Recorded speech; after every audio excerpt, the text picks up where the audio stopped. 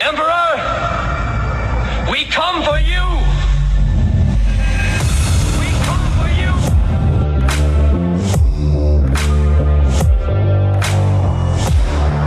Did IQs just drop sharply while I was away? Long live the fighters!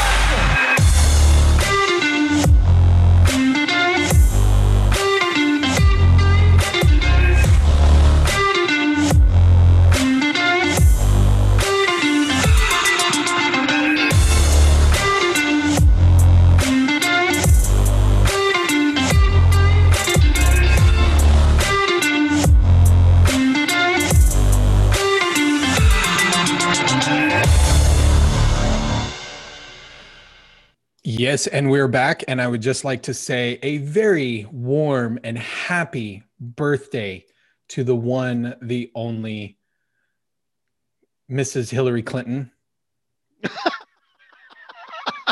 Oh, that was so nice of you. Her birthday is today. And you know what Cocaine Mitch gave her?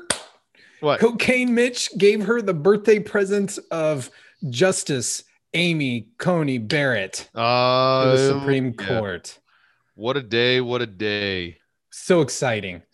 Amy That's Coney really, Barrett, really- the first of her name. Peace be upon her. Yes, absolutely. She has ascended to the high court. How in record incredibly fashion. historic. That's phenomenal. Absolutely. I was excited. Watching I actually watched the vote.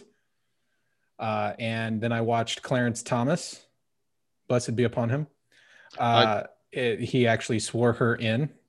I missed He's a that. national treasure. He is absolutely a Justice treasure. Clarence Thomas. Yep. Yeah, he's absolutely a national treasure. But we'll get into some of that later on. Hello, everybody. We are back with another episode of the Fusion Underground. Did you miss me? We all missed you very, very much. yeah, and yeah, I I couldn't apologize for all of our listeners and viewers for having to tolerate me on my own. Yes, we all missed you. Well, I missed being here and doing the show, but we are back at it for another episode of the Fusion Underground. Here at the Fusion Underground, like we always say, we try to make sense of the world by having principled discussions about such topics as entertainment, current events, politics, and culture. Our mission is to educate people to become critical thinkers so they can live more empowered and happier lives. I'm your host, Manuel Ramirez, and as always, I'm joined in the virtual studio by none other than the very glamorous, the high-heeled brother, Jason Morat. that was dirty. That was dirty pull. How are you doing, brother? I'm good, brother. I'm good. A little chilly up here, but otherwise doing. It's just chilly fine. down here. Well, chilly for you. What, it hit 80? Dude, no, it didn't even hit that high. It didn't even get that high. It was like 72. Oh, that sounds awesome. We broke through the heat. Yeah, we're in the 20s today. I think we're down we're down below single digits right now. Yeah, screw So. that. Screw that. You're such a desert rat. Yeah. Well, you know, I was up in Salt Lake all last week, so I had to leave. The reason why we didn't record, well, you had like none hours of sleep on Saturday, and then we were gonna record on Sunday, but then I remembered I have like a 4:00 flight, so I had to, or whatever the hell time it was, so I had to get up at like balls 30 Early. to get to the airport. So I went to bed early because I flew to Salt Lake City. A friend of mine, many years, I used to be his roommate a number of years back. His wife suddenly passed away. She had a heart issue or something. Her heart stopped. And, you know, it's one of those things, you know how when something happens for folks and I know you're a lot like me, you reach out and you just say, hey, if there's anything I can do to help, Sure. you know, please let me know. And he needed people around him. So I flew up there and I spent the week. I worked up there and, you know, just kind of hung out. Now, you know what? I know better than that. You didn't tell me a story, but I know better than that. You said, you need anything, let me know. More than happy to help you. Yeah. And you didn't think much of it. And then he goes, hey, were you serious? You went, uh-oh. Why? Yeah. I need someone here. And you're like, oh God dang it. I gotta be that guy. It's like, wait a All minute, you're right. not asking me to move, are you? Okay, Please I don't can tell move. me you're asking me to pack up all my stuff permanently. But I can swing a plane ticket up there, and it was good to see him. I hadn't seen him in a very long time, and he's got 2 kids now, which are pretty much grown. One's a junior in high school, and the other's a freshman in college. Here, I kept thinking that he's got little kids, right? And I roll Right. up there, and I'm like, who are these people? Yeah. Oh, these are my kids. Oh shit! I thought they were little kids. What? Wait, what? God damn, I'm old. It's creepy how that happens really yeah. quick. I knew your dad before you were born. What do you wait, what's going on? What's happening?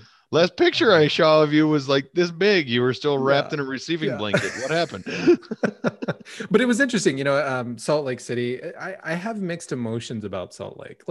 So one of the things we're going to be talking about today is religion of all things. Spirituality, religion. And that's a great place to jump off on that topic from. Okay. Yeah. Well, Salt Lake is essentially the Mormon capital of the world. Right. It is. Mm-hmm. It is. It's the Mormon capital of the world. There's like a bajillion Mormon churches up there all over the place. I have a very serious question about Salt Lake City. It's a conundrum for me. So, conundrum. And I may be jumping into the topic, and I don't want to jump too far. But if I don't get this out, I'm going to forget it. Okay. Mormons believe in multiple marriages and multiple wives, correct? That would be polygamy, but they don't actually practice polygamy. Okay. So no, they ruled against that. They said, no, that's not part of the canon of our religion back in the late 1800s. It's been, over 100 years since they actually practiced polygamy. Okay. So that the polygamy's out, but the multiple children thing still exists. That's still promoted heavily, correct? Oh yeah. Oh, okay. Oh, very much so. All right. So I was going to go with multiple wives and multiple bajillions of children. Mm-hmm. So we'll just say multiple bajillions of children. How is it you can have Salt Lake City, a place with the Mormon religion as prominent as it is, practice that many offspring in one household, and also simultaneously be a dry county? Those two things do not match up for me at all. What's really weird? No way I could have 10 kids and not be like schlitzed by 6 o'clock every night. Every day. I just don't understand. This does not make sense. I don't see how families survive. Yeah. Maybe that's how they survive. I don't know, but I just, I don't get it either. There was, what's interesting that I learned while I was up there is that, and my friends were telling me this. So yes, most of Salt Lake City, around the Salt Lake City, it's long. It's very, because it's basically situated in a valley, up against some mountains, and then there's some other mountains, and you got the Great Salt Lake and everything. So Salt Lake is really long. And one of the interesting things,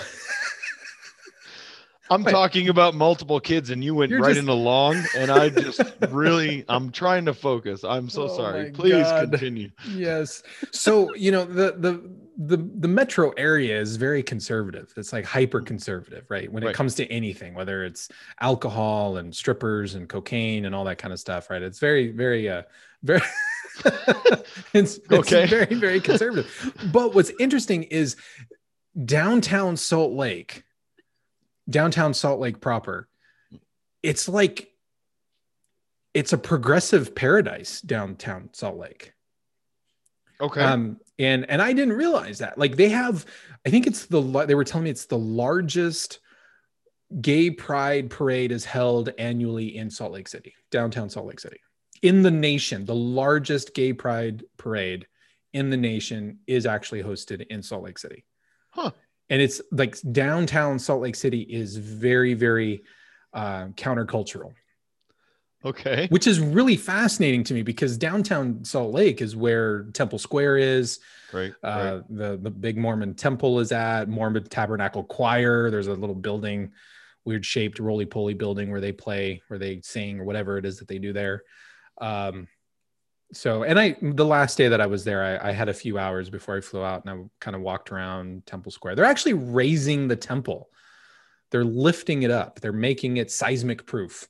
They're raising it up, and they're putting some they're basically putting in a foundation that's going to float, and it will allow the temple to move 5 feet in any direction during an earthquake. Well, I've heard of earthquake proofing buildings in that regard. I didn't know that Salt Lake in the Salt Lake City area was anywhere near a fault line where that was actually an issue. But I have no idea. I don't know.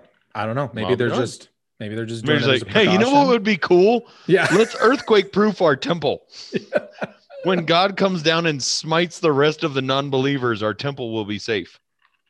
Yeah, who knows? I don't know. Maybe they're preparing for God to smite down the gay pride parade. Yeah. I don't know. Interesting. Hey. There's also this hill.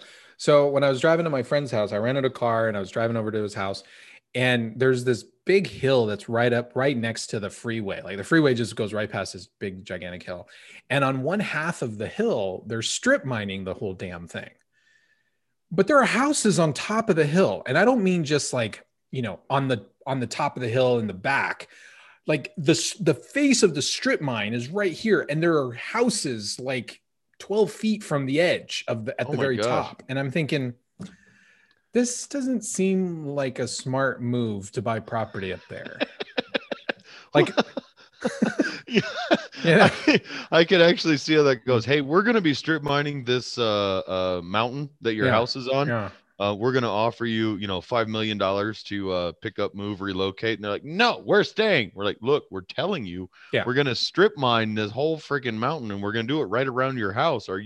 Nope, I'm staying. Okie dokie. Right. And they blast up there apparently, and they do blasting along the side. Can you imagine? You're just like hanging out at 3 o'clock in the morning, boom. Yeah. Half your mountain trying to comes eat dinner down. And you got your meal in your face because your whole house blew up and then settled back down. Yeah. Wow. Yeah. So okay. There you go. Salt Lake. Yeah. Land of dreams and opportunity. Very much so, apparently. And multiple children and no beer. Yes. Guess where I'm not moving. Nothing against anybody in Salt Lake. Just no. I like my liquid escape. Your liquid escape. Well, I'd always heard these horror stories of like you can't go to a bar in Utah or whatever. I didn't have that. We didn't go out drinking, but I saw plenty of bars. I don't know. Maybe it used to be hyper conservative at one point when it came to drinking, but it doesn't seem to be that way as much anymore. Well, and there wasn't that many years ago. Well, I am getting older, so I don't know how many years ago it really was now. Yeah, shut up. But we went out to Salt Lake City for a jiu-jitsu tournament out there, and we stayed the night and we crashed out there in Salt Lake or right near around Salt Lake. It's kind of like Phoenix. There's probably a real small bit of it that's actually Salt Lake City, and everything around's like this borough, that borough, there, but it's all Salt Lake City. And we couldn't even have a beer at the end of the night because we couldn't buy it at the grocery store. And I think we ended up like driving, I don't know, 40 minutes or something like that just to be able to go get a 6-pack of beer so we could relax. But so, and that wasn't that long ago, like I said, within the last 10 years at least. Huh. Well, I have something I wanted to play for you. I've seen this before online, but I don't know if you'd seen it, and I don't know if some of our listeners have seen it. But I thought it was just hysterical, and it cracks me up every time I see this. And so I wanted to play with this for you. Okay. So check this out. What the fuck is that? What the Oh yeah, by the way, there's a lot of language in here. So if you are opposed to a lot of F-bombs, you might want to just kind of skip forward about a minute. Okay, here we go. What the fuck is that? What the fuck is that? A fucking cat?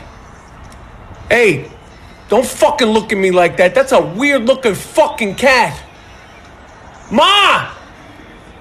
Yo, there's a stray cat outside. I don't want it starting a fight with Lucy. Lucy, it's okay. It's okay, Lucy. Don't worry about it. No, it's not. Look at that thing.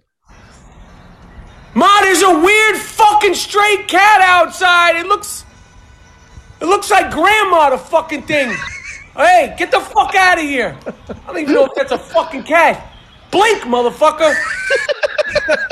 Hey, no. Oh my god. That was the scariest cat I think I've ever seen in my life. Had eyeballs on that would make mine look tiny.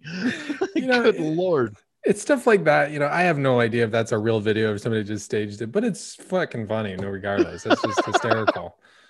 But then I did find this. Oh, yeah, I forgot about this one. I think you'll get a kick out of this one. This is something you are not allowed to do to your wife. What? Okay? Don't show me stuff and then tell me that. You are not allowed to do this to your wife because if you do, you will not live. You will not survive. Okay. Okay. So I'm gonna play this and let's see if you can actually catch what's happening here. I don't know. Okay. All right. Let's see.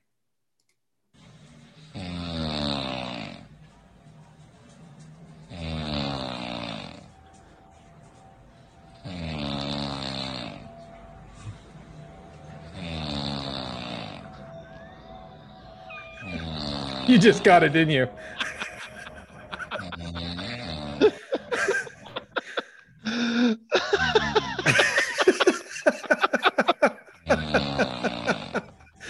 Yeah, you got it. So, for everyone out there not able to see this poor woman is asleep. And there you see this guy, it looks like flying a little German Messerschmitt biplane toy by.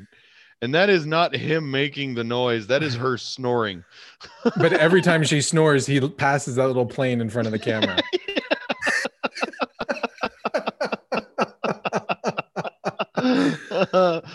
What was great is watching your face, because at first it was like about the same point. I was like, what the hell is that thing that he's flying in? What's he doing?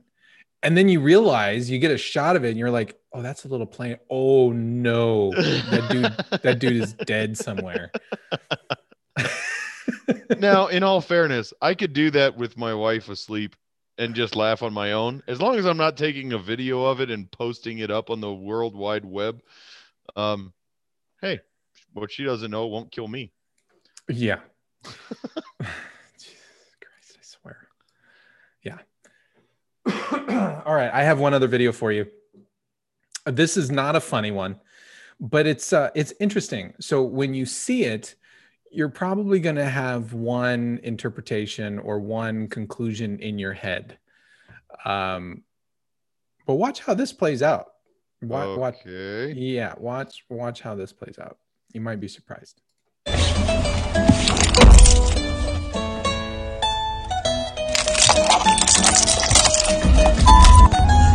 For the first time in my life, I voted red. It's so weird. It's so weird. It's so weird. It's so weird. I was a Democrat. This year has shown me so many eye-opening things. And with this laptop scandal, I can't, in good conscience, vote for Biden. I just could not. I did not. In 2016, I thought a dumb, misogynistic businessman was now our leader, and the world was over. I hated it. God, I don't know how to tell you how much I hated Trump. I don't. But you know what? You know what I just did? I voted for Trump!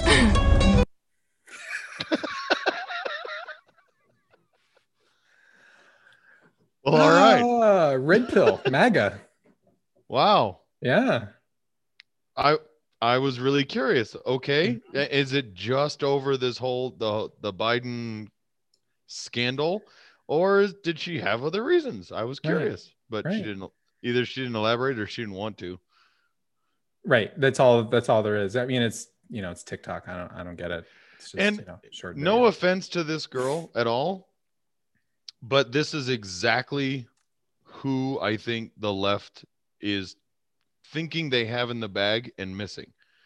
So, I mean, just pure observation. This gal is very white faced, obviously trimmed up those eyebrows. Good Lord bless you, honey. But dyed her hair about as bright green as she possibly can, and gauged her ears out to God only knows what, nose ring in place. I mean, I will bet you if she's not in college, she was just recently. The left thinks they've got this whole demographic of people in this country bagged up, lockstep. Yeah. And these are the people I think that they're missing by huge margins. Well, the polls are tightening. Mm-hmm. The Democrats still lead in a number of states from early voting. But here's the interesting thing. We don't know who those votes are actually for. Mm-hmm. We just know Democrats are voting. Sure. In more numbers, more so than Republicans are. You can't assume that all of those Democrat votes are going to vote for Biden. Mm-mm. You can't. No, I don't think so at all. I think that assumption was made back in 2016, and look what happened. Right. And the other thing that to keep in mind is I don't think that Trump has really lost that many voters. Has he lost some? Sure. I think he's lost some voters. There are going to be some people that are just like, no, I'm not going to vote for him. But for the most part, he has not lost his base. No, he I hasn't. don't believe so. He hasn't lost his base, but he's adding more to it.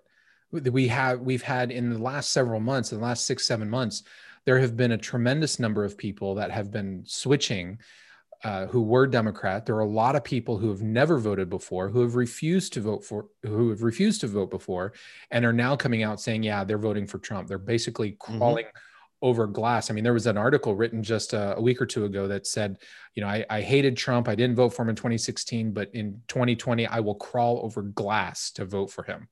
Wow. The riots did something to galvanize people that did not want to vote, that didn't give a crap about voting.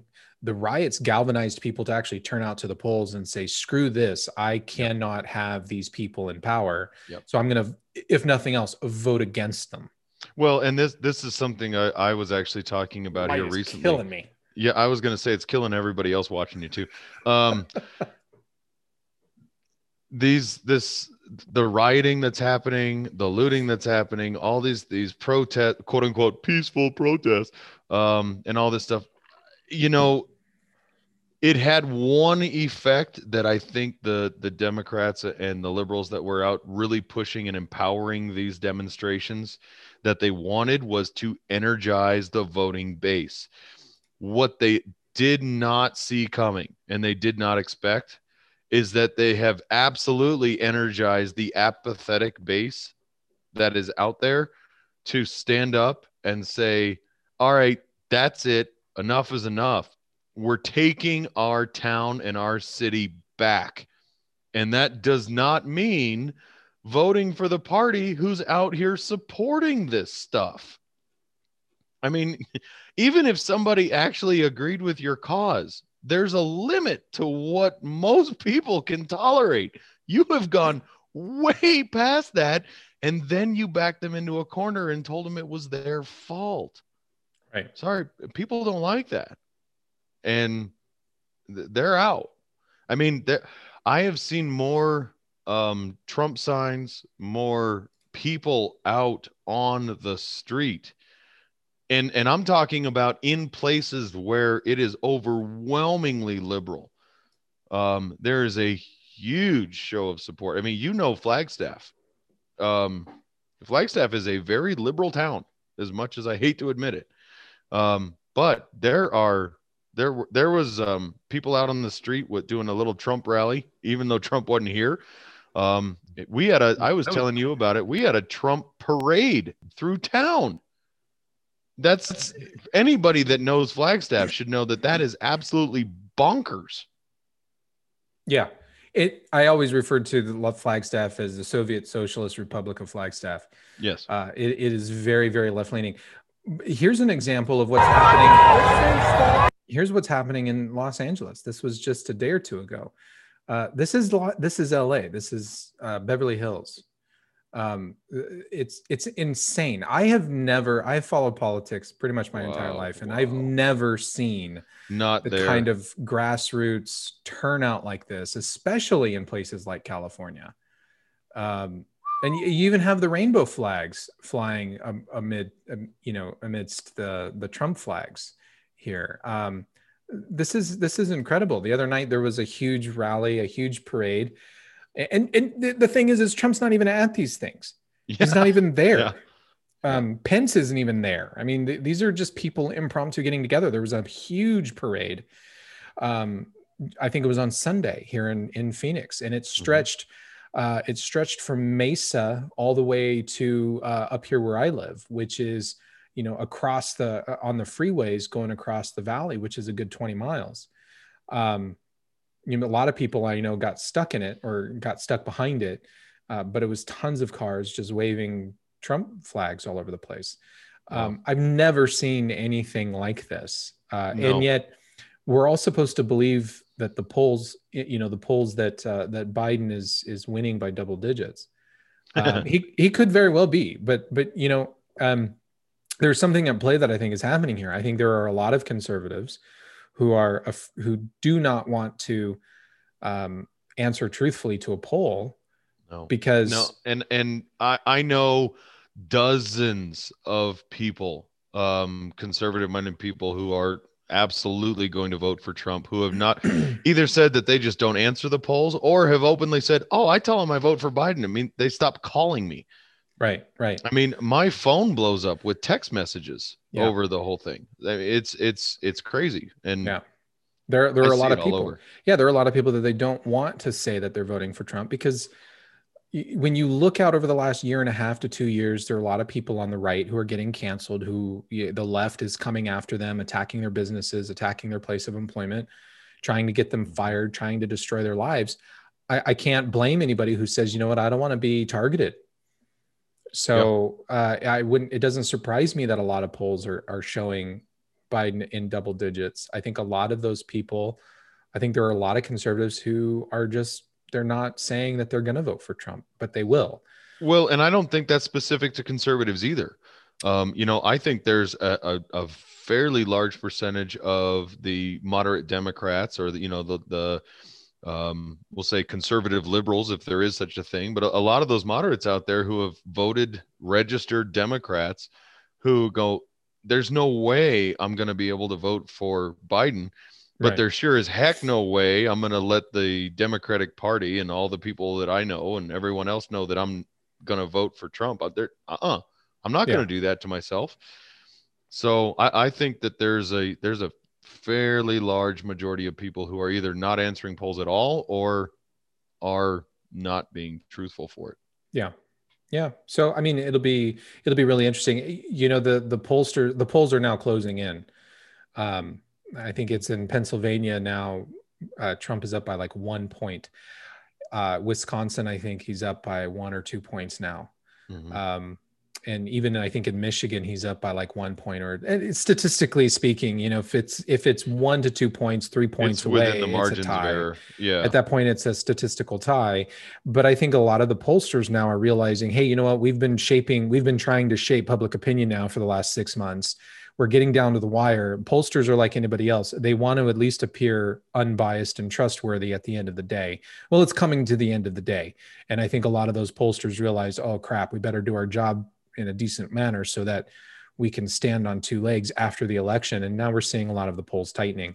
Yep. I don't think people have changed their mind. I think few people have changed their mind over the last month and a half. No, I agree. I think it's interesting, actually. Pennsylvania was one of those states. You and I think talked about this before. Has been traditionally blue for a long time. Mm-hmm. I think this could be the year we actually see that go red. I really do. I mean, it's going to be tight out there.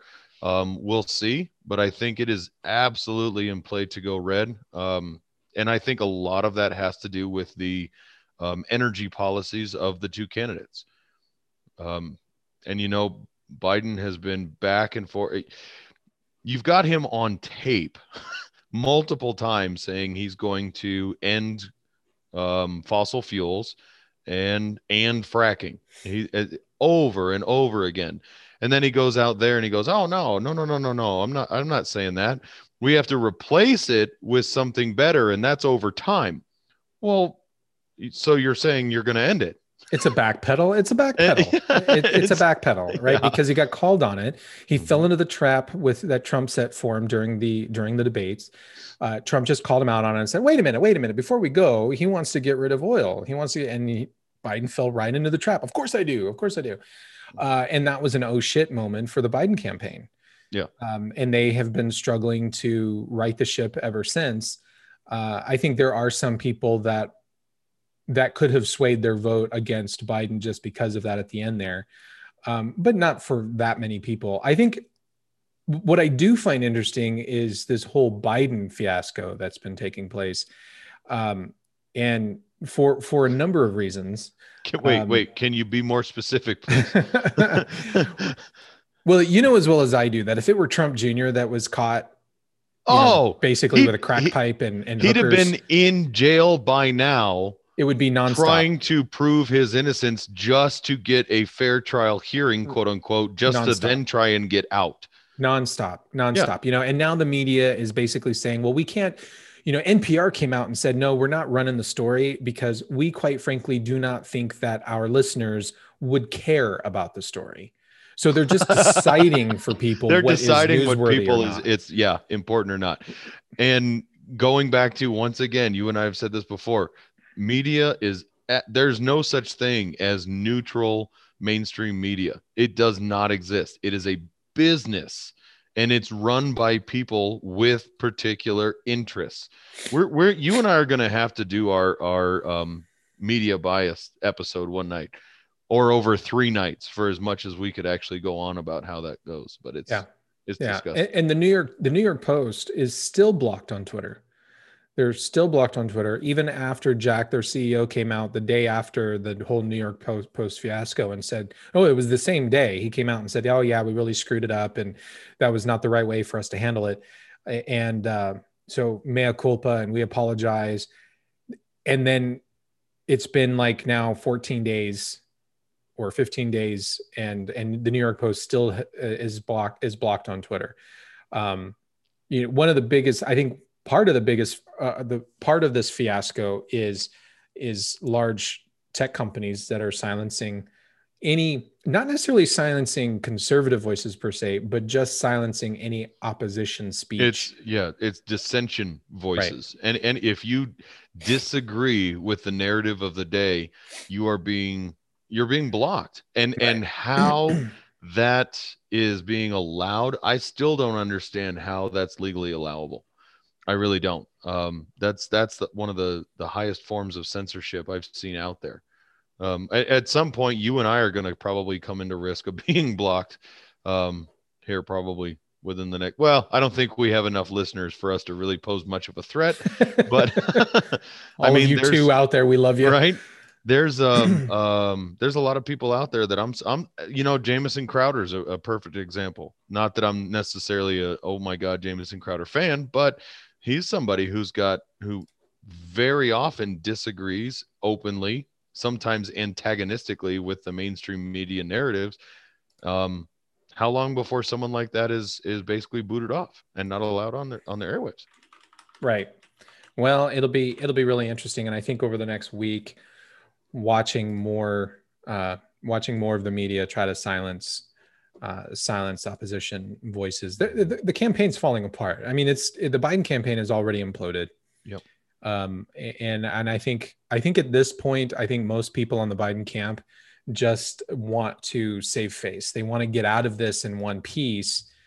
And could there be a landslide? I don't know. I'm amazed at what is happening in California. Mm-hmm. Watching people get red pilled in real time in California, watching the grassroots groups just sprout up all over the place through California. I don't think California will go red in this election, but God, I would love it if it did. I would Oh my absolutely gosh. love it if it did. You know, if nothing else were to happen and California went red, that's probably one of the biggest victories for our country I could see, because the ideological cancer that is the liberal mindset out of California is literally spreading. I mean, we've got millions and millions of dollars flowing into even our local state legislature races here. One of our former mayors is actually running, and she's got a whole bunch of money coming from California donors to try and prop her up. And it's not just her. I'm not picking on one person. That's happening here in Arizona.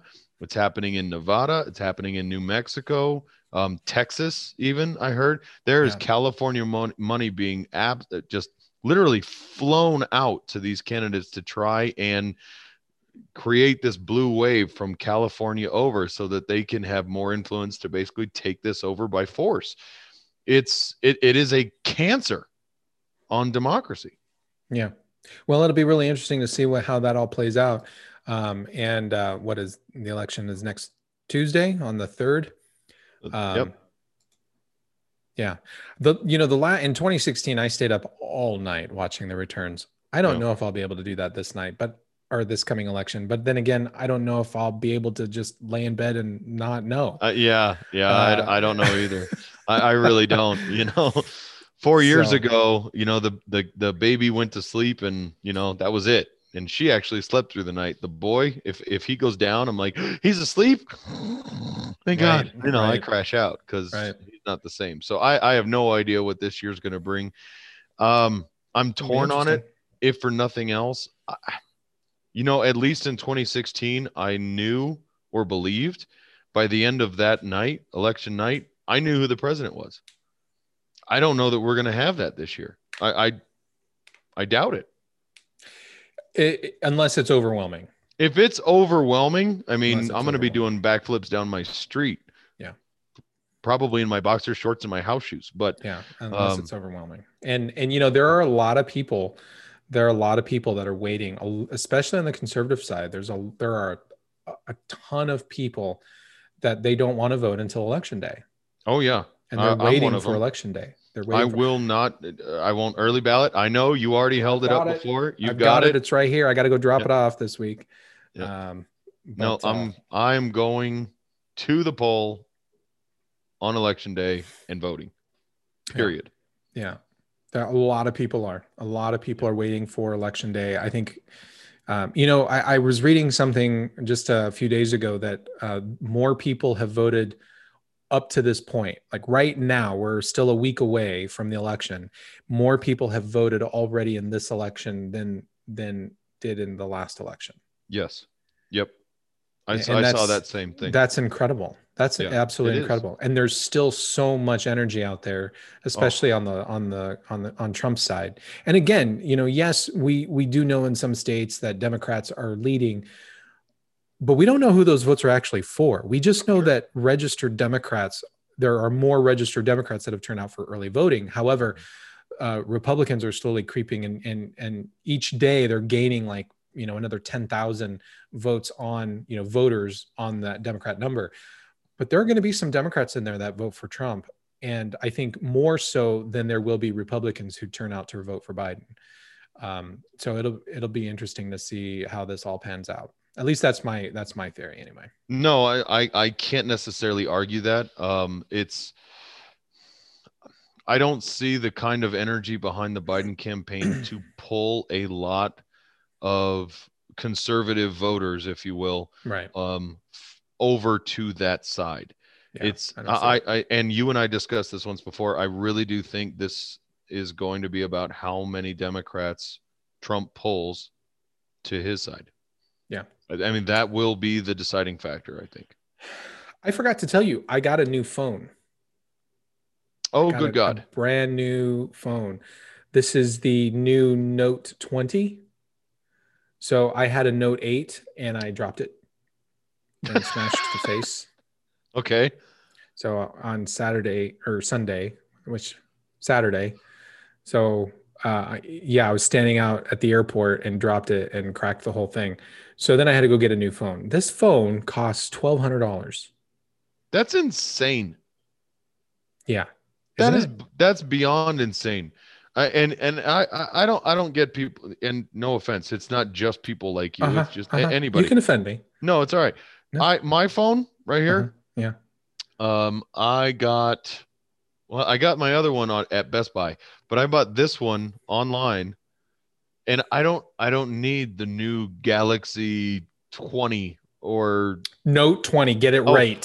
sorry. I don't need the newest and newest greatest Skynet tech. I'm just a simple guy. I got this phone and it was $100 and it works beautifully. It was brand new like 2 years ago. And guess what? It's awesome. And I didn't have to put out a lease, and I didn't have to sign up for payment plans, and I didn't have to have a credit check to do it. And it's been great. I hate you. No, you don't. Yes, I do. No, Yes, I do. you don't. You can say you hate me, but you love me. Oh, here's the funny thing about this phone. Okay, so I'm one listening. of the big upgrades of the phone is the camera. So I was like playing around with the camera, and Oh. it's got this slider where, you know, and of course it's like turned on to me, right? So it's like for selfies or whatever, and I'm like looking, and I'm like, you know, looking at my face in the camera, and there's a slider that's like smoothness. Right. And so I started adjusting the slider. Tell me all this as you adjust the slider up, it's like light Yeah. jazz starts playing, Yeah. and you know, Yeah. So I adjust the slider, and you it's get an like, afro. well, it's like all of the little pox in your face, everything kind of gets smoothed out. And I'm like, oh, wow, look at that. And then there was this other one, and it was like for your jawline. Now I have a fat head. Okay. And what was You have interesting, what? I'm sorry. I have a fat head. Okay, And- I just wanted everybody to hear you say that twice. What was trippy about it is like, it like affects your jawline. Uh-huh. And so I'm sliding this little slider, and visually I'm looking at the screen, and I'm watching my jawline right through here basically get thinner. Like it took in all of my jawline, and I'm like, well, of course we're going to have it make me look the slimmest that I possibly can. So For my dating app, you of know. course. So of course I'm leaving that all the way over to 8. Why would I keep that at 0? Like, Yeah. you know. You know, that reminds me. I saw this video. One of our old Lodge brothers actually sent it. It was an app in, I want to say it was Japan, but it was an age like reversal, like a de-ager. Yeah, no. I'm serious. So this is like, you know, if you were gonna, you talked before about Facebook allows you to connect with like high school friends and things like that. Sure. So you had these pictures. I'll have to send you the video. It was actually really kind of cool and a little emotional actually, with these very aged individuals, senior citizens essentially, who were sliding this bar and turning back time, and it was actually, you know, taking all the wrinkles out of their face, you know, lifting the eyes, and you went from old to young and attractive, some even all the way back to like, you know, kids. And you saw some of these people actually almost crying just because they were seeing themselves actually de-age on it. It was really quite touching and slightly creepy actually, but Touching. Let's take a bunch of old people and just remind them that they're going to die in a couple of years. Why oh don't my we? gosh, why did you have to take something, you know, beautiful and make it morbid?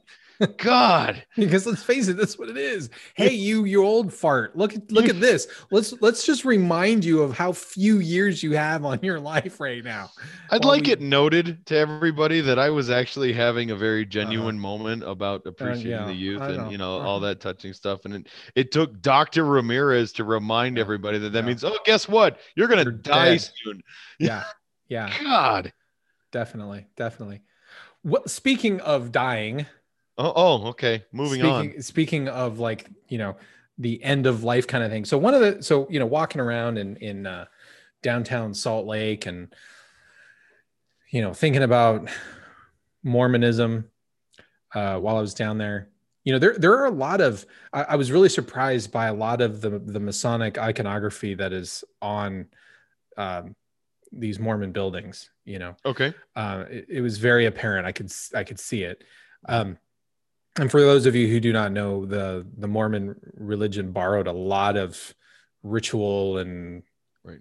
icons and everything from Masonry. Well, But anyway, I digress. Joseph Smith, who started the Mormon Church, Right. was a Mason. Right. He was a Mason. So I started thinking about that. You know, it kind of dawned on me how, I guess, militant, for lack of a better term, the LDS religion truly is. Okay.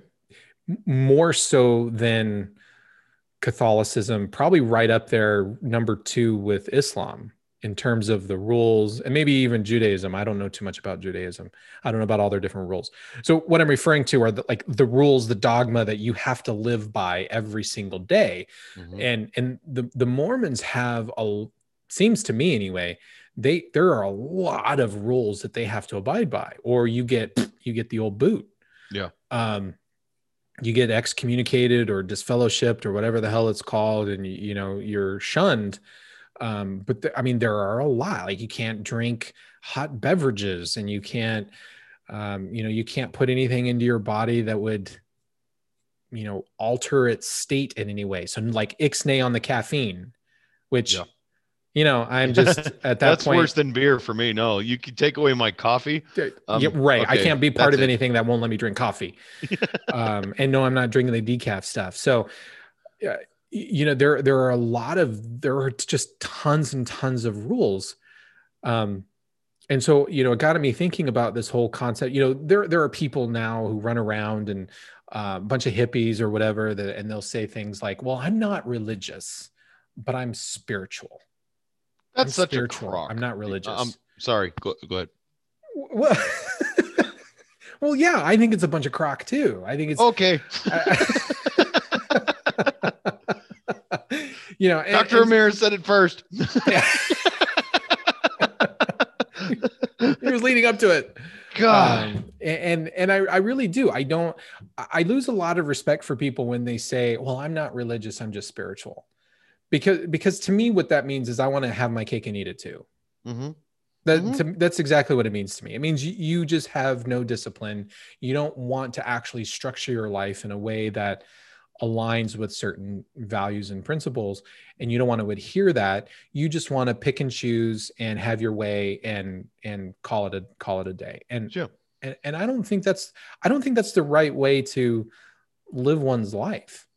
Well, and there's always the sacrifice and reward idea. And take religion out of it. We're talking about it with if you have kids out there, you're trying to teach them to make good choices, and sometimes doing the right thing it might be less fun, and that's the sacrifice you get out of it. But the reward is, that you get recognized for making a good choice, or you don't get in trouble for that matter, or there's always the reward for doing and living a certain way that comes with the sacrifice of committing to that. So in a religious aspect, if you're going to be a good, Christian, then you have to live by the 10 commandments, if you will, and that the reward with that comes within your ascension to heaven and all the benefits thereof. But it seems like for somebody that says, well, I'm spiritual, I'm not religious.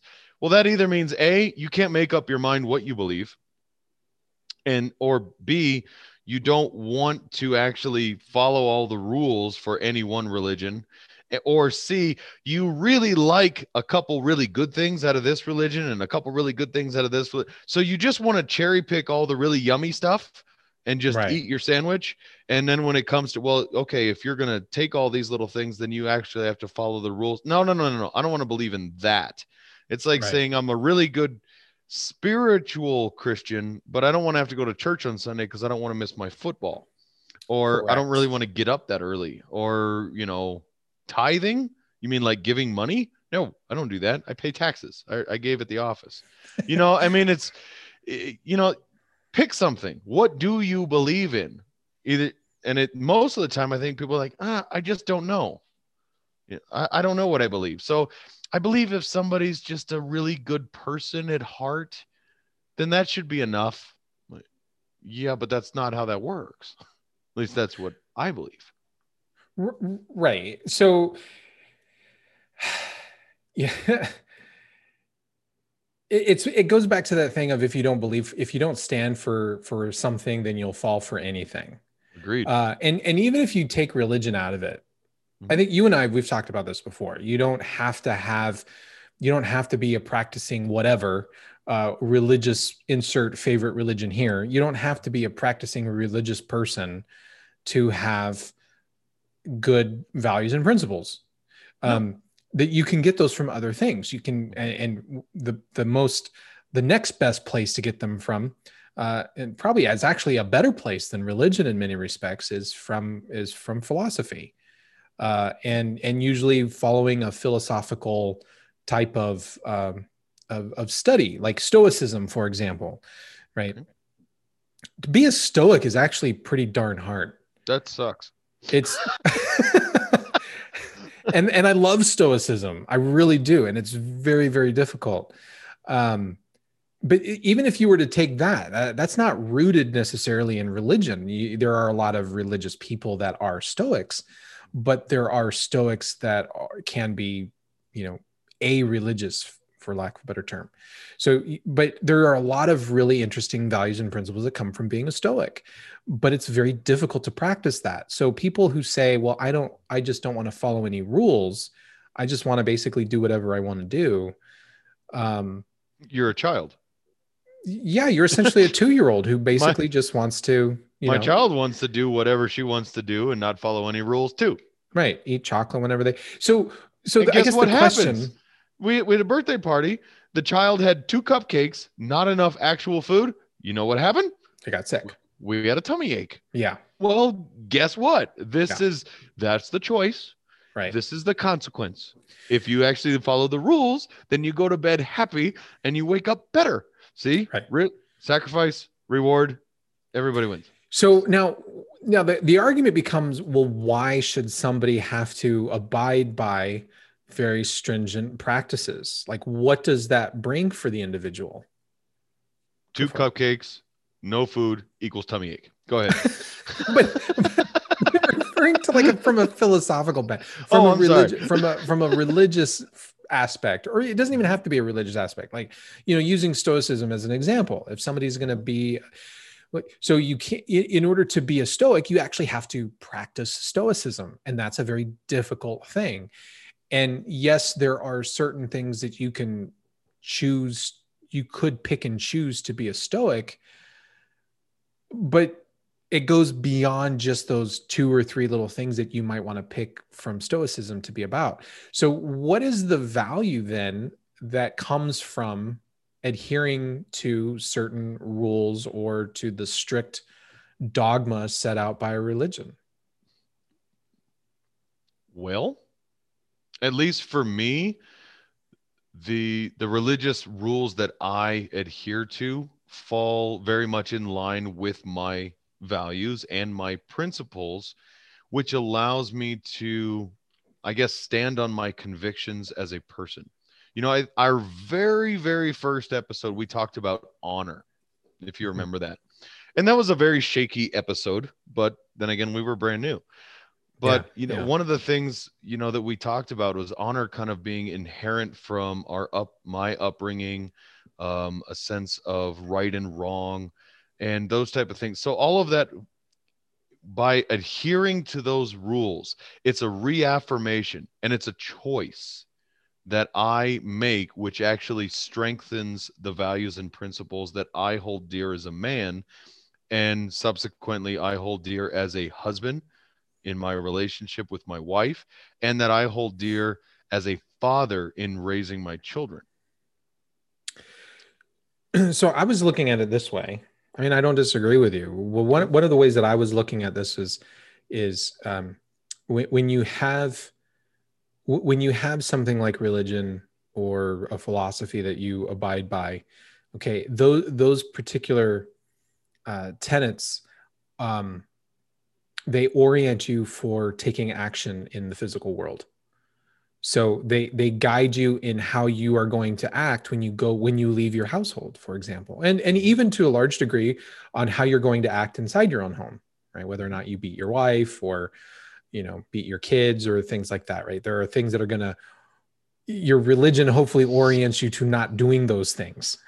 Got it. Okay. Got it. Okay. So my point being is that let's just use religion as the example. So if you Okay. practice a particular religion, then that religion, the mythology and everything that surrounds that particular religion, it guides your behavior and directs your ability to take action in the world around you. Sure. So if you practice the tenets of that religion, it's actually reminding you and guiding you that this is how you behave when you go out into the world. These are the things that are good for you as deemed by this religion. These are the things that are going to enhance your life for, you might not be able to see them at first, Sure. but if you practice them, then you're going to be rewarded internally, because the religion, a lot of times people, especially people who are not the spiritual people, religious, right? They don't realize that practicing in the religion is really more about that inward journey. It's more about that inward journey about learning who you are and becoming something better than you were yesterday. And you can't become better unless you set some guidelines for yourself and say, this is how I'm going to govern my behavior. And those rules are put in place to help you practice and get better and to build the discipline so that behaving in a certain way that's acceptable to society becomes natural. Like it's just being nice. Yes, we can always say, well, my religion just tells me to be nice. And if you be nice, it becomes easy to be nice over time. Sure. And I've heard that same thing with charity as an example. You know, if you were part of a religion that told you it was part of the belief that you must be charitable.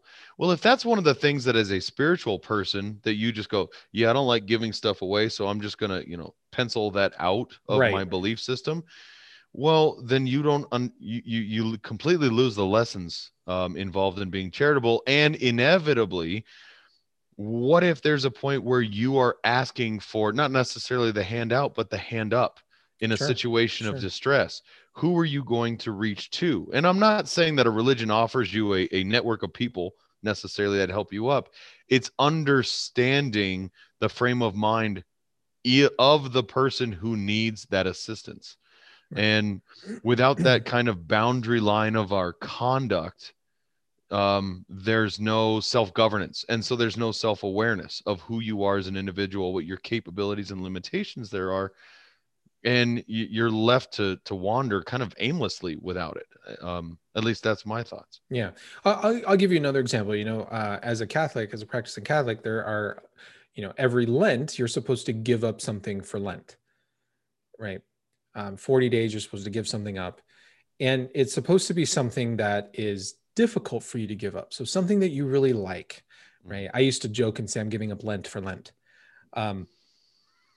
But to make it meaningful, you should give up something like, coffee or, wine or chocolate, sugar, or fast food. It's supposed to be difficult so that you can build your willpower. Right. So there are several different reasons for it, that when you start doing those kinds of things, that you start to realize, wow, one, I am building willpower in giving something up. I can get rid of something that is not inherently good for me. The other thing too, is it forces you to look at things that are in your life that you could do without, that would normally affect you in a more negative way. So if you're addicted to chocolate all the time and you're constantly eating chocolate, everybody knows that's not a good thing for you. It's not a good thing for you. Well, Lent comes along. Here's an opportunity to say, okay, I'm going to band together with my fellow Catholics and we're all giving something up so we can now be emotionally supportive of one another. And I'm going to give this up. And now look, you can build the willpower to do it. You can see that you can actually do it. And you can gain some health benefits. There are people that go through Lent, they lose a couple of pounds while they're on Lent because they weren't eating the junk food. And it lets their body heal. So yes, it's religious rule. It's religious dogma, so to speak. But there are these underlying benefits, both internally as well as physically, that benefit people if you practice the religion. You find out that there are reasons for these things to be in play, that do benefit you in other ways, not just because some guy in a cassock tells you to do it. Right. Well, and there's some other things there too, that I think that there's opportunities maybe less palpable that become clearer with time. I'll give you an example. A brother of ours, Cal, he turned his TV off, and I want to say it was 1976. Was upset over something. Turned the TV off. And he went a little while, and he's like, he was so mad he just didn't even want to turn it back on. And he never did. He doesn't have a TV. He turned that off. He never turned it on. He went to go do it once, and he actually took it out to the street and put it out on the street for trash pickup. And he said, I didn't realize how much of my life was consumed staring at that tube as it was until I went a certain amount of time without it. And he goes, and then I read books, and I worked on other things, and I did stuff. And, I picked up, he said, in some instrument or something, like a ukulele or something. I can't even remember what he was telling, but he found all of this other life in other things, in other areas that he completely didn't know how much of his life and need he had dedicated to that one thing. I mean, imagine if, I don't know, you gave up your phone. I know you can't imagine. Hold on, take it easy, deep breath. But just for the sake of an exercise, imagine you went 1 week without your phone. No phone calls, no texting, no getting online. What does that mean? Oh, I'll just Google it, my computer that I have in my pocket. Imagine what else you could do, and what else could be there. And how much almost faith we put in some of these things. And then we attribute this word, we have to have it. We have to make it a part of our lives. And I think that's another part of Lent, as an example, that sacrifice of those things that allows us to see how much that we wrap ourselves up in some of these other areas that we don't even recognize as human beings. Yeah, and quite frankly, they're good for us to do. They cause us to look internally and to assess our own being of how we're going to live our life. Most humans need some kind of external impetus to be able to give up something. And when you're practicing a religion and you're adhering to the rules that religion lays out before you, it gives you that guidepost without somebody forcing you to do it. And I'll give you a perfect example. If you go to school, if you're a student, let's say you're taking classes at your local community college or university, then you have this external impetus to say, I'm not going to stay up and party, or I'm not going to go out, or I'm not going to do certain things that I would normally do. I have to study instead, or I have to do this assignment instead. And so there's an external force that's acting upon you that says you have to give those things up, and you have to do this other thing that's good for you. And that is enriching your mind and learning about something. Religion acts in the same way in a lot of regards. It puts these rules and says, here's what we believe and here's what we're going to do. And by practicing that religion and buying into it and saying, yes, I'm going to practice that, you start to live your life a certain way and giving up things, casting certain things aside that are ultimately better for you as an individual. Now, who knows what religion everybody should be, and I'm not here to try to convert anybody, but for the people that say they're spiritual, not religious, they're basically saying, I don't want to do I don't want to do things like Lent. I don't want to fast. I don't want to do charity. I just want to sit in my little private corner over here in my house, and I want to, meditate on my own time. And even if I ever meditate, right? And so 9 times out of 10, they don't do anything, even though meditation is probably good and you should probably do that. Practicing religious people refer to that as prayer. Yeah. Right. But the people that say they're religious and spiritual I have yet to meet anybody who imposes, who takes that stance of being spiritual, not religious, Right. but And yet actually self-imposes a conduct, a boundary line yes, of their own conduct. never happens. It No. never happens. Is it No. possible that it might happen? Sure, anything's possible, but it's not probable. No. Most of Those these are the people that say that vaccines don't agree with their religion. correct. Because Anything they want, anything they want to do, it just doesn't agree with my religion. So anything else, and basically, it's like it's the pass to say, well, I'm going to be as narcissistic as I possibly can because it's all about me. It's all about what I want. And it's not about, for these people, it's not about turning that inner eye and taking that journey of self-discovery and self-fulfillment and those things that come with building a discipline. They miss out on all of that stuff. And then they just say, well, I'm religious. I'm not religious. I'm spiritual. Yeah. As if I'm supposed to give them a pass for that. And I hear is you're a narcissist. And I I had an interesting discussion with a lady who actually said that. And I said, really? I said, why is that? What makes you, well, I don't agree with labels. And I said, Oh, yes, you do. yeah. Everybody No, does. no, I really don't. Oh, That's yeah, you do. that's not right. No, yes, you do.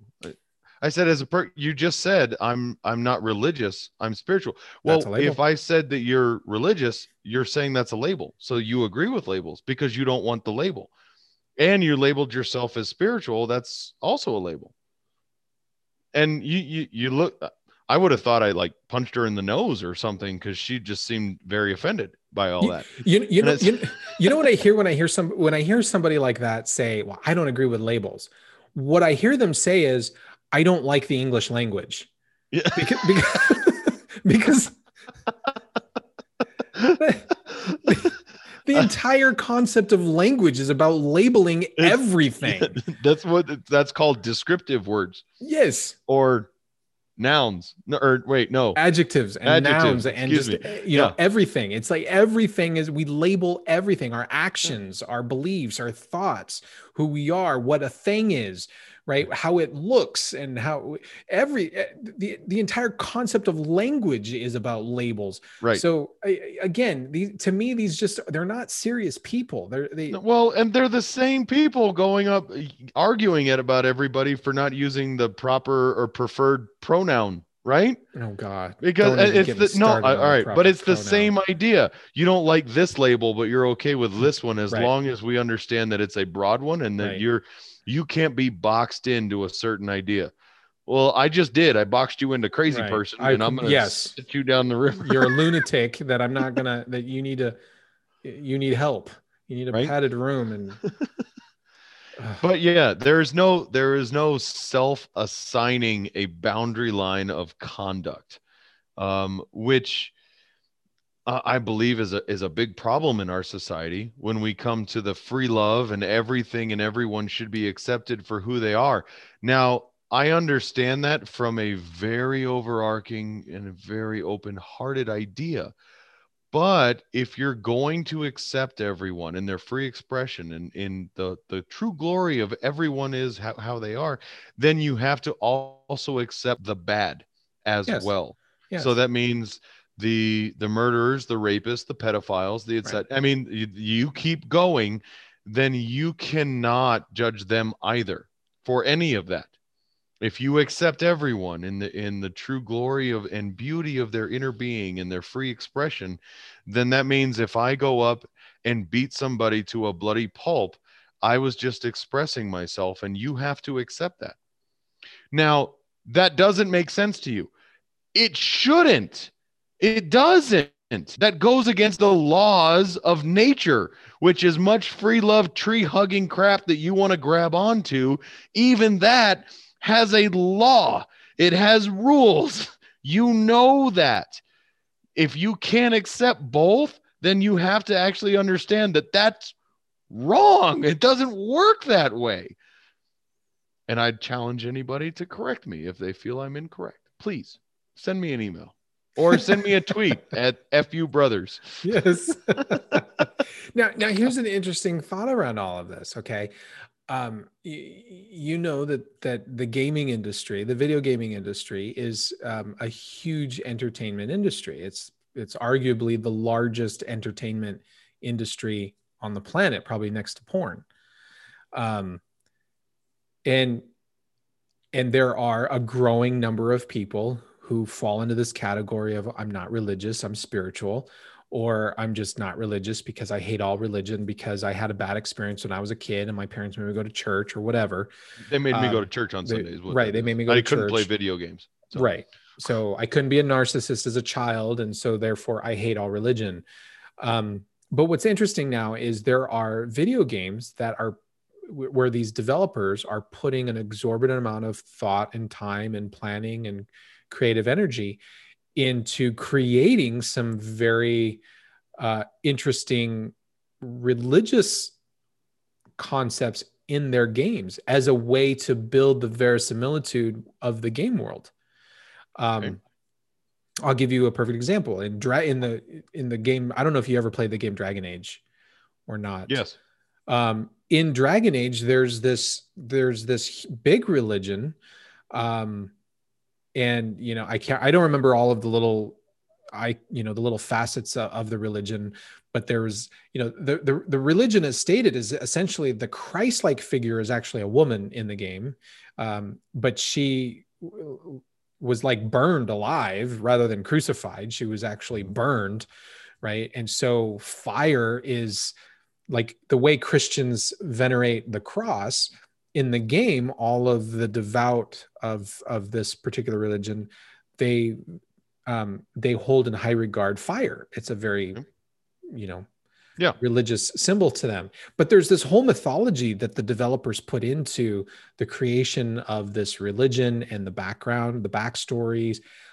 They built this whole hierarchy of priests and priestesses in the game world. And so now we're seeing this thing where we have video games that are putting forth these new religions, so to speak, where there are sacred practices and sacred beliefs that players or that characters have and they hold within the game world. Mm-hmm. And so there are even players now that are not religious in the physical world, in the real world, but they get into the playing their character, and they'll play their character as a devout member of these religious sects that are still teaching very interesting, I would say, values and ways of behavior that could apply in the physical world. Right. What is your thought about that sort of this virtually sacred kind of aspect to things? Here's the thing. I truly believe, and I always have, and I think you and I have had a discussion about this, but human beings crave and have an inner desire to improve on themselves as individuals and to grow and to mature and to develop as they age and as they grow older. I don't believe I'm alone. I want to be a better man tomorrow than I am today. And I believe I'm a better man now than I was 10 years ago, and expound that out. And I believe that those religious ideas and the dogma and the rules and the guidelines are something that we inherently are drawn to in the real world here. Practicing those, adhering to those takes effort. It takes a lot of work. And I believe as a society, we're becoming inherently lazy in actually doing that. However, in a game, well, it's not me having to give up all of this stuff. It's my character, but I can see the benefits of it as I progress. I get more powerful this, I get more powerful that. I can give up more gold. I have plenty of it, so it's not a big deal. And some of those, but we're naturally drawn to that. I mean, even take a growing child. They say that they actually need and cling to structure as part of their development. Even if psychologists write about that, structure actually breeds better development for children, even babies. They need that routine in order for them to develop. It's hard to do as a parent when the kid doesn't want it, but they actually do better with it. And I think we as human beings, we inherently know that, but to actually be willing to give up and to follow and to sacrifice in order to attain that, that takes effort. And we've become frankly, I think it's a big part of our instant gratification society.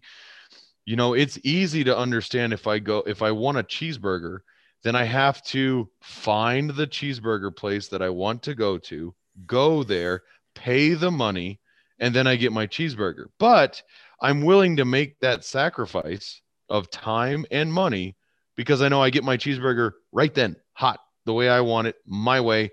Is Burger King. I got it my way, and I get to eat it. If I had to go and find a cheeseburger place and pay for my cheeseburger that I would get next Tuesday, that burger joint would be out of business in 24 hours because we are not, as a society, able to go through that. In a video game, you know, you can go weeks at a time. You can span weeks and it takes an hour.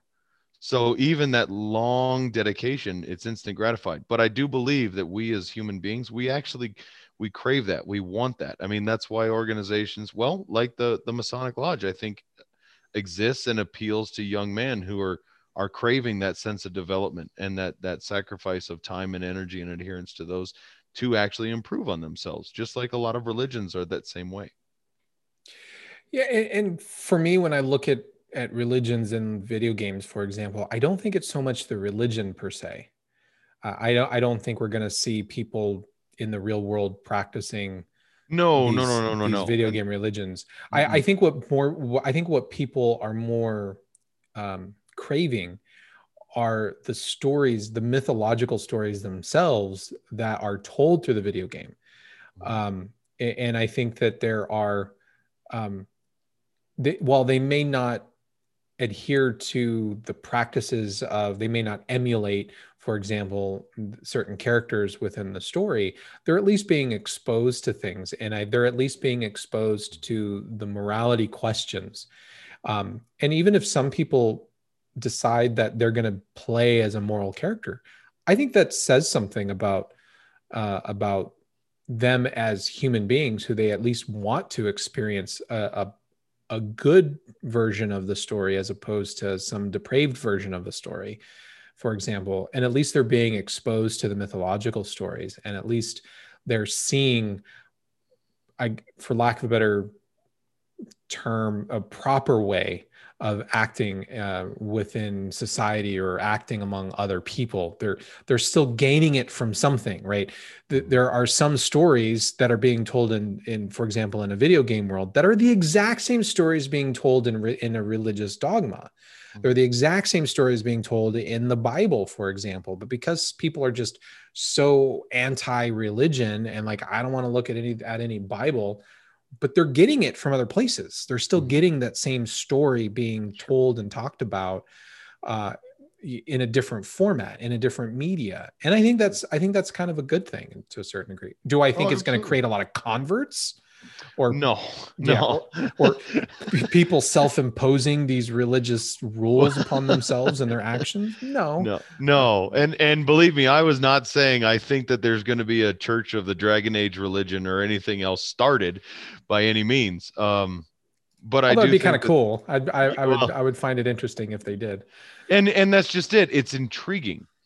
It's intriguing. Yes. You know, there's a lot of history, and everybody I think can relate to the sacrificial lamb stories, or the great flood stories, or even the destruction stories. You know, there's always those themes, and you touched on this quite a while ago now, and I think about it, but when it comes to mythology, you know, there's a common theme of sacrifice and destruction and vengefulness and all of those kind of stories, but there's a common theme, and ultimately in the end, there's always the idea of subjugation before something greater or higher than oneself, even if it is for the purpose of self-promotion in the end. Yeah, I had to look up the religion in Dragon Age, and it's referred to the Chantry, the followers of Andraste, the prophet of the Maker. Yeah, the Andraste was the Christ-like figure. They referred to her in the game as the wife of the Maker. She was the bride of the Maker. The Maker being God, if you will. Right. And Andraste being his wife, and she was holy, but she was burned. She was basically burned at the stake for her beliefs, and made, it might have been something other than the stake that she was burned, but she was like burned alive. Basically, Right. she was She was martyred. burned in effigy and Yeah, martyred for she her. was martyred, right? And that just, you know, because the maker took pity upon her and embraced her, and that was the birth of this religion in the game world. That's how the game world. But it's just really interesting for people who have never played these kind of video games. There are a tremendous amount of time and effort put into creating these mythologies and these religions. And there are some people that they start playing these games and they get really into it. They create a character that I'm going to be a member of the chantry, and I'm going to create my character, and I'm going to play as if this character is a priest of this chantry, and I'm going to live my character's life according to Andraste. And I think that's kind of cool in some regards. It is. Well, and if you think about creating a world for people to play in, you know, one of the things that almost has to be there is some sort of mythological or religious undertone. There has to be those kind of stories. I mean, look at our own history. You know, the influence of religion on our history as a people, as a world, is overwhelming. You know, wars fought, lands conquered, pilgrimages had. I mean, our religion really does frame a big part of our discovery as a people. So naturally, in a world that you're going to create, and I can't remember the name of the world out of there, but Thetis. That's right, Thetis. You're going to create a world. There almost has to be some sort of mythological or religious belief system. And a lot of times in those worlds, there's multiple, right? You know, there's followers of this and followers of that. Otherwise, it's not immersive or believable to the player that this world exists for you to roam around in. I mean, it loses that sense of immersion for you as a character in this world. It just becomes a sandbox, you know, to run around and shoot stuff in, or you know, slay the mighty dragon of blah blah blah or whatever. It's it lacks that immersion, and that's one of those things when you actually create a world where some of those things come. Even, and you and I have talked about, I think, one of the greatest games out there, the Elder Scrolls series, and Skyrim being the latest and greatest. There were gods in that as well. And you were even talking about getting a holy relic sword, and you ascended into the heavens, and it was amazing. And you were immersed in that, and a big part of that was because of the religious implication and undertones for that god in that particular area, the mythological story behind the Dawnbreaker sword and what that meant. And so without that, it lacks the ability for us as human beings to latch on to being real. Yeah. So, but latching on to your beliefs as human beings, I believe that's something that I guess we crave for as human beings, whether we recognize it or not. That's what pisses me off about half the politicians up there. You know, we've talked about values and principles from day one. Right. What do you believe? Believe it, stand on it, live it. You might lose some people along the way. Sure. But you're going to gain the respect of so many others. Even if I don't agree with you, I can respect you for your position. And that's why I get really pissed when I see politicians stand up on one stage and say, yes, I want to do this. And then on the next stage say, no, absolutely not. And then on the last stage, well, you said this, but you didn't say, and then now you're for it and against it. And you go, no, I never said any of that. You're telling me either you're an idiot, you are demented beyond recognition, and you don't remember what you said, or you're a liar. And you don't know what you believe, which means you believe in nothing. So that goes back to, if you don't stand for anything, you will fall for everything. Well, and you know, this gets to the heart of why I've been wanting to talk about values and principles for so long, because they have such a tremendous effect in the real world. So, for example, if you take the stance of, if you believe that it's immoral to steal from another human being, then that value needs to apply at all levels, no matter what level you try to apply that theft. So that might be at the very micro level, where it's, I'm not going to go into your house and steal something from you. Okay. And that sounds pretty straightforward. And we think, sure, why not? But it also starts, you also have to look at it and say, am I anti-theft even at the macro level? Well, what is the macro level? Well, when there's a new bill that says, I want to vote so that the government can steal from this group of people and give money to this other group of people, it doesn't really matter what the whole purpose of it is. If you're against theft, you have to go, you can't do that. Right. You can't, no matter what it is. It could be, it could be, even if they said Jesus wants you to do it and you say, well, no, Jesus told me I can't steal.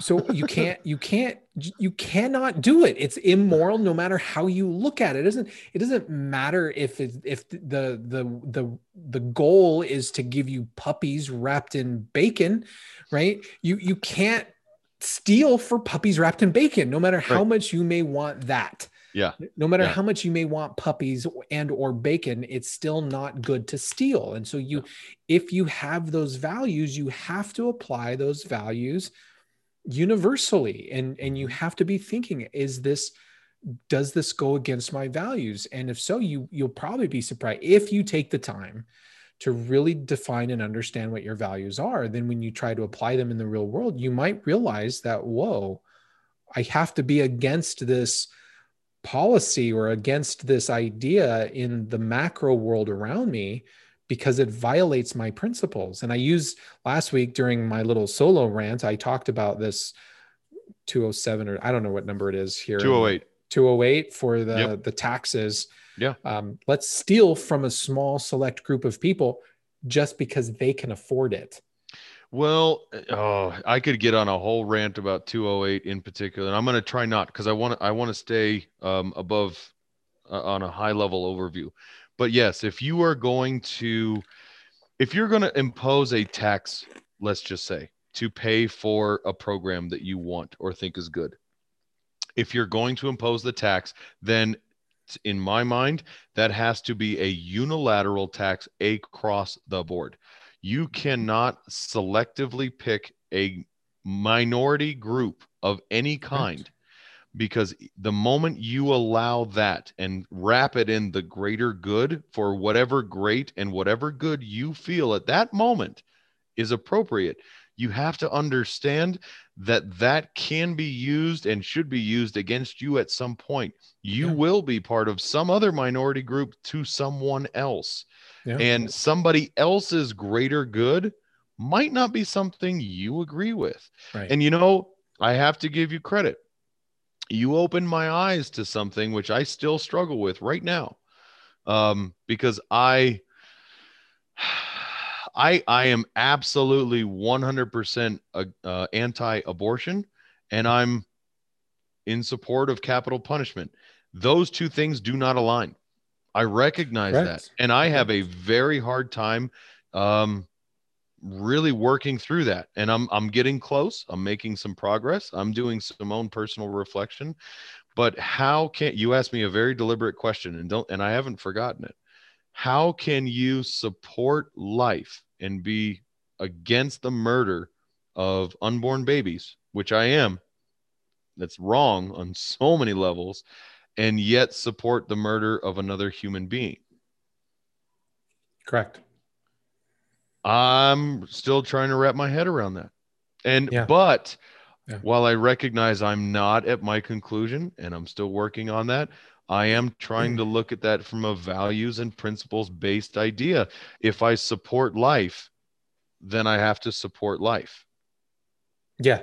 And it's something that I wrestled with for a number of years. There are still very, very heinous cases that come out, and my first reaction is, "Oh, kill them," and then I have to think, well, this is an anomaly. This is an outlier, right? It's But I struggled for a number of years, especially, hearing very heinous cases, and then wanting to immediately jump and say, yeah, let's just end it, kill them. Mhm. But there's another issue that starts to come at play when you start thinking about that, especially like with regards to capital punishment. Do you want the state to really have authority to take people's lives? Mhm. Yeah. Do you want the state and the government to be able to decide who lives and who dies? Right, right. What happens Um, if they feel that you are not part of the correct, majority group that they want to correct. carry on the legacy of this country Yeah. in the vision that they have for it? I mean, here's the You can't take that back there once it you happens. can't put the genie back in the bottle. You Right. cannot. Right. And so many people will say, I have a friend who lives there in the Soviet Socialist Republic of Flagstaff, who swore up and down. He's like, there's no way socialism could ever take root in the United States. And I'm like, every country that has fallen into socialism was literally one generation away from doing it. Mhm. And the Bolshevik Revolution basically took place overnight, happened within a generation. For example, in the Soviet Union, um, and I cannot stress enough how much people need to read about what happened during Soviet Russia and what happened with the gulags. We love to talk about Hitler. As a society, we love to talk about Hitler because Hitler, at least he attacked people that were external to what he perceived. You know, um, right or wrong, I'm not trying to pass judgment on that. Well, I am passing judgment on it. He was an asshole, right? Hitler was. But I think one of the reasons why he gets such a big pass from people in the West is Hitler targeted very specific groups of people, and he labeled them as sort of these outcasts, and said they are social others, right? Um, and he did that with the homosexuals. He did that with the Jews and various other types of groups of people, and therefore targeted them. And so our education system says, well, what he did was Hitler, he attacked people that were external to the normal German way of life. The Russians didn't do that. Mhm. The Russians targeted their own people that they lived next door to one another. That Right. he didn't just, the Stalin and Lenin didn't just target Jews or homosexuals, that they literally targeted people that thought differently from how they were thinking.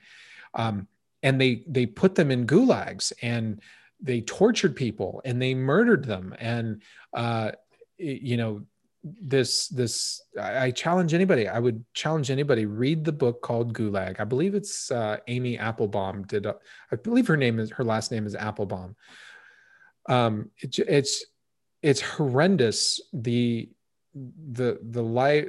stories that she tells, that she went back and researched and pulled all of these archives and interviewed people that lived in the gulags, that were sent to the gulags. Read Alexander Solzhenitsyn, who talked about how, according to the Russians, if you were Russian and you had not yet been to the gulag, it was only a matter of time. Right. And that's what all Russians would say. You will wind up there sooner or later. And the atrocities that happened, at staggering levels. You're talking hundreds of thousands of people went through there and were murdered and tortured, and it's terrible. It blows me away how we, as a collective society, we think we are so much more advanced now than we were then. We're not. That's what is going to protect us from that. No, what has happened is society, or our technology and our systems have advanced so much that it's going to make the transition from this to that happen in an instant, and it happened swiftly and quickly and with much more devastating reach. We started out, we were talking about cancel culture just a little bit ago, talking about the polls, and we are already afraid to say that we are going to vote for, let's say, Trump, because we're afraid we're going to be canceled in our culture. That's happening. That's exactly what the Right. gulags were, Right. was a way to cancel and silence the voices who were just talking and speaking and thinking differently than the masses that they wanted. They was different than the narrative that they wanted to hear. Turn on your television set right now and flip on the news. You will find 99% of the channels out there are all spouting the exact same story. There may be one or two exceptions that are actually speaking something different. And if they survive, Mhm.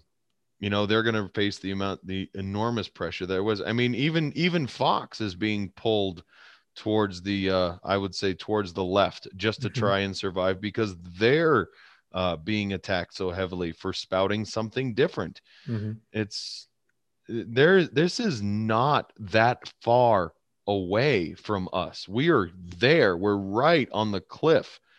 And if we allow it to happen, especially if we vote for it to happen, I mean, there is no, like you said, there's no putting the genie back in this bottle. Mm. There is no going back to this.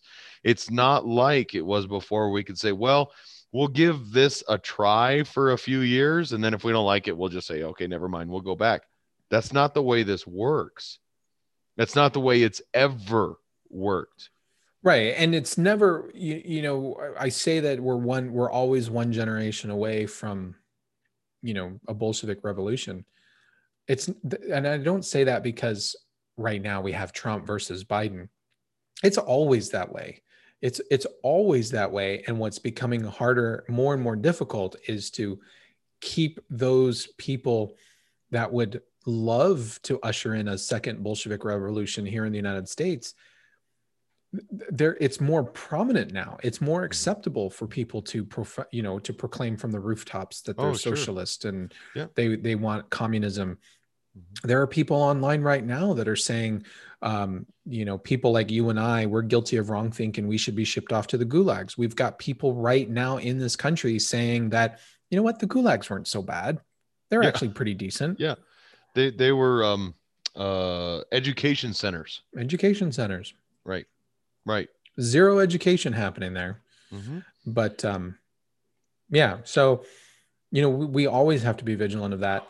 And the only way to avoid that is to understand what your values are and then try to apply them at every level. And if you cannot apply that value at every single level, then you probably should do some reflection and try to figure out what your values are. Because if you can't say, if you can't honestly say that you're against theft in all of its forms, then what does that say about you as an individual? And is that somebody that you actually want to be, you want to be? Is that something you want to be? Somebody who's, I'm against theft, but only in certain situations. Right. Right. And it sounds like a very, very simple concept. It really does. And the example you used about theft is perfect. You ask anyone out there, do you think theft is okay? Everybody's going to say no. You don't steal. We know that. Well, then you say, well, what is stealing? Right. Taking something from someone else without their permission or consent. Right. Well, what's happening to your paycheck? I mean, look at it. I mean, how is that not theft every time you get paid? And why is it right then to take more from some and less from others? Well, the proverbial you say that the rich have more so they can give more. Well, that's not right. How is that right? It's not. I mean, it's I'm sorry. That's just not right. Well, and then what constitutes rich? Mm-hmm. You know what? I don't consider myself rich. I mean, trust me, people that know me know I'm not rich. But to some people, I'm loaded. To 95% of the world, you're loaded. There you go. I mean, if you look at people in Brazil, they say, I am among the wealthiest 5% people in the world. Yeah. So why they should be able to vote to have, 80% of my earnings Mhm. taken and given to all of those who don't have. Now, to me, that's theft. That is absolute stealing from me. But to them, it's redistribution of wealth. Yeah. It's Redistributing that wealth. it's forced charity. I mean, you can call it whatever you like that makes everyone else who it's not happening to feel better about stealing. And so that's the real hard look when it comes to values and principles, and really trying to break that down. Do you believe in it? And if you do, stand on it, live it, stand up for it. Even if I don't agree with you for it, I can at least respect you for understanding that that is a true value for you. Well, good. I think you summed it up pretty nicely. Oh, okay. All right. We'll have to have a talk with Joe Biden about values and principles. Yeah. Yeah, we'll have to. So it'll be it'll be really interesting because we've got one more show to do, and we're not going to know the results of the election at that point. Because we'll record this coming weekend, and then the election will happen right after that. But I don't know. We might have to do. We might. You know what? We might want to think about if we can do a show Tuesday night during the election, an election night special, and maybe do some and watch some of the polling coming back and some of the numbers coming back. That might be kind of fun.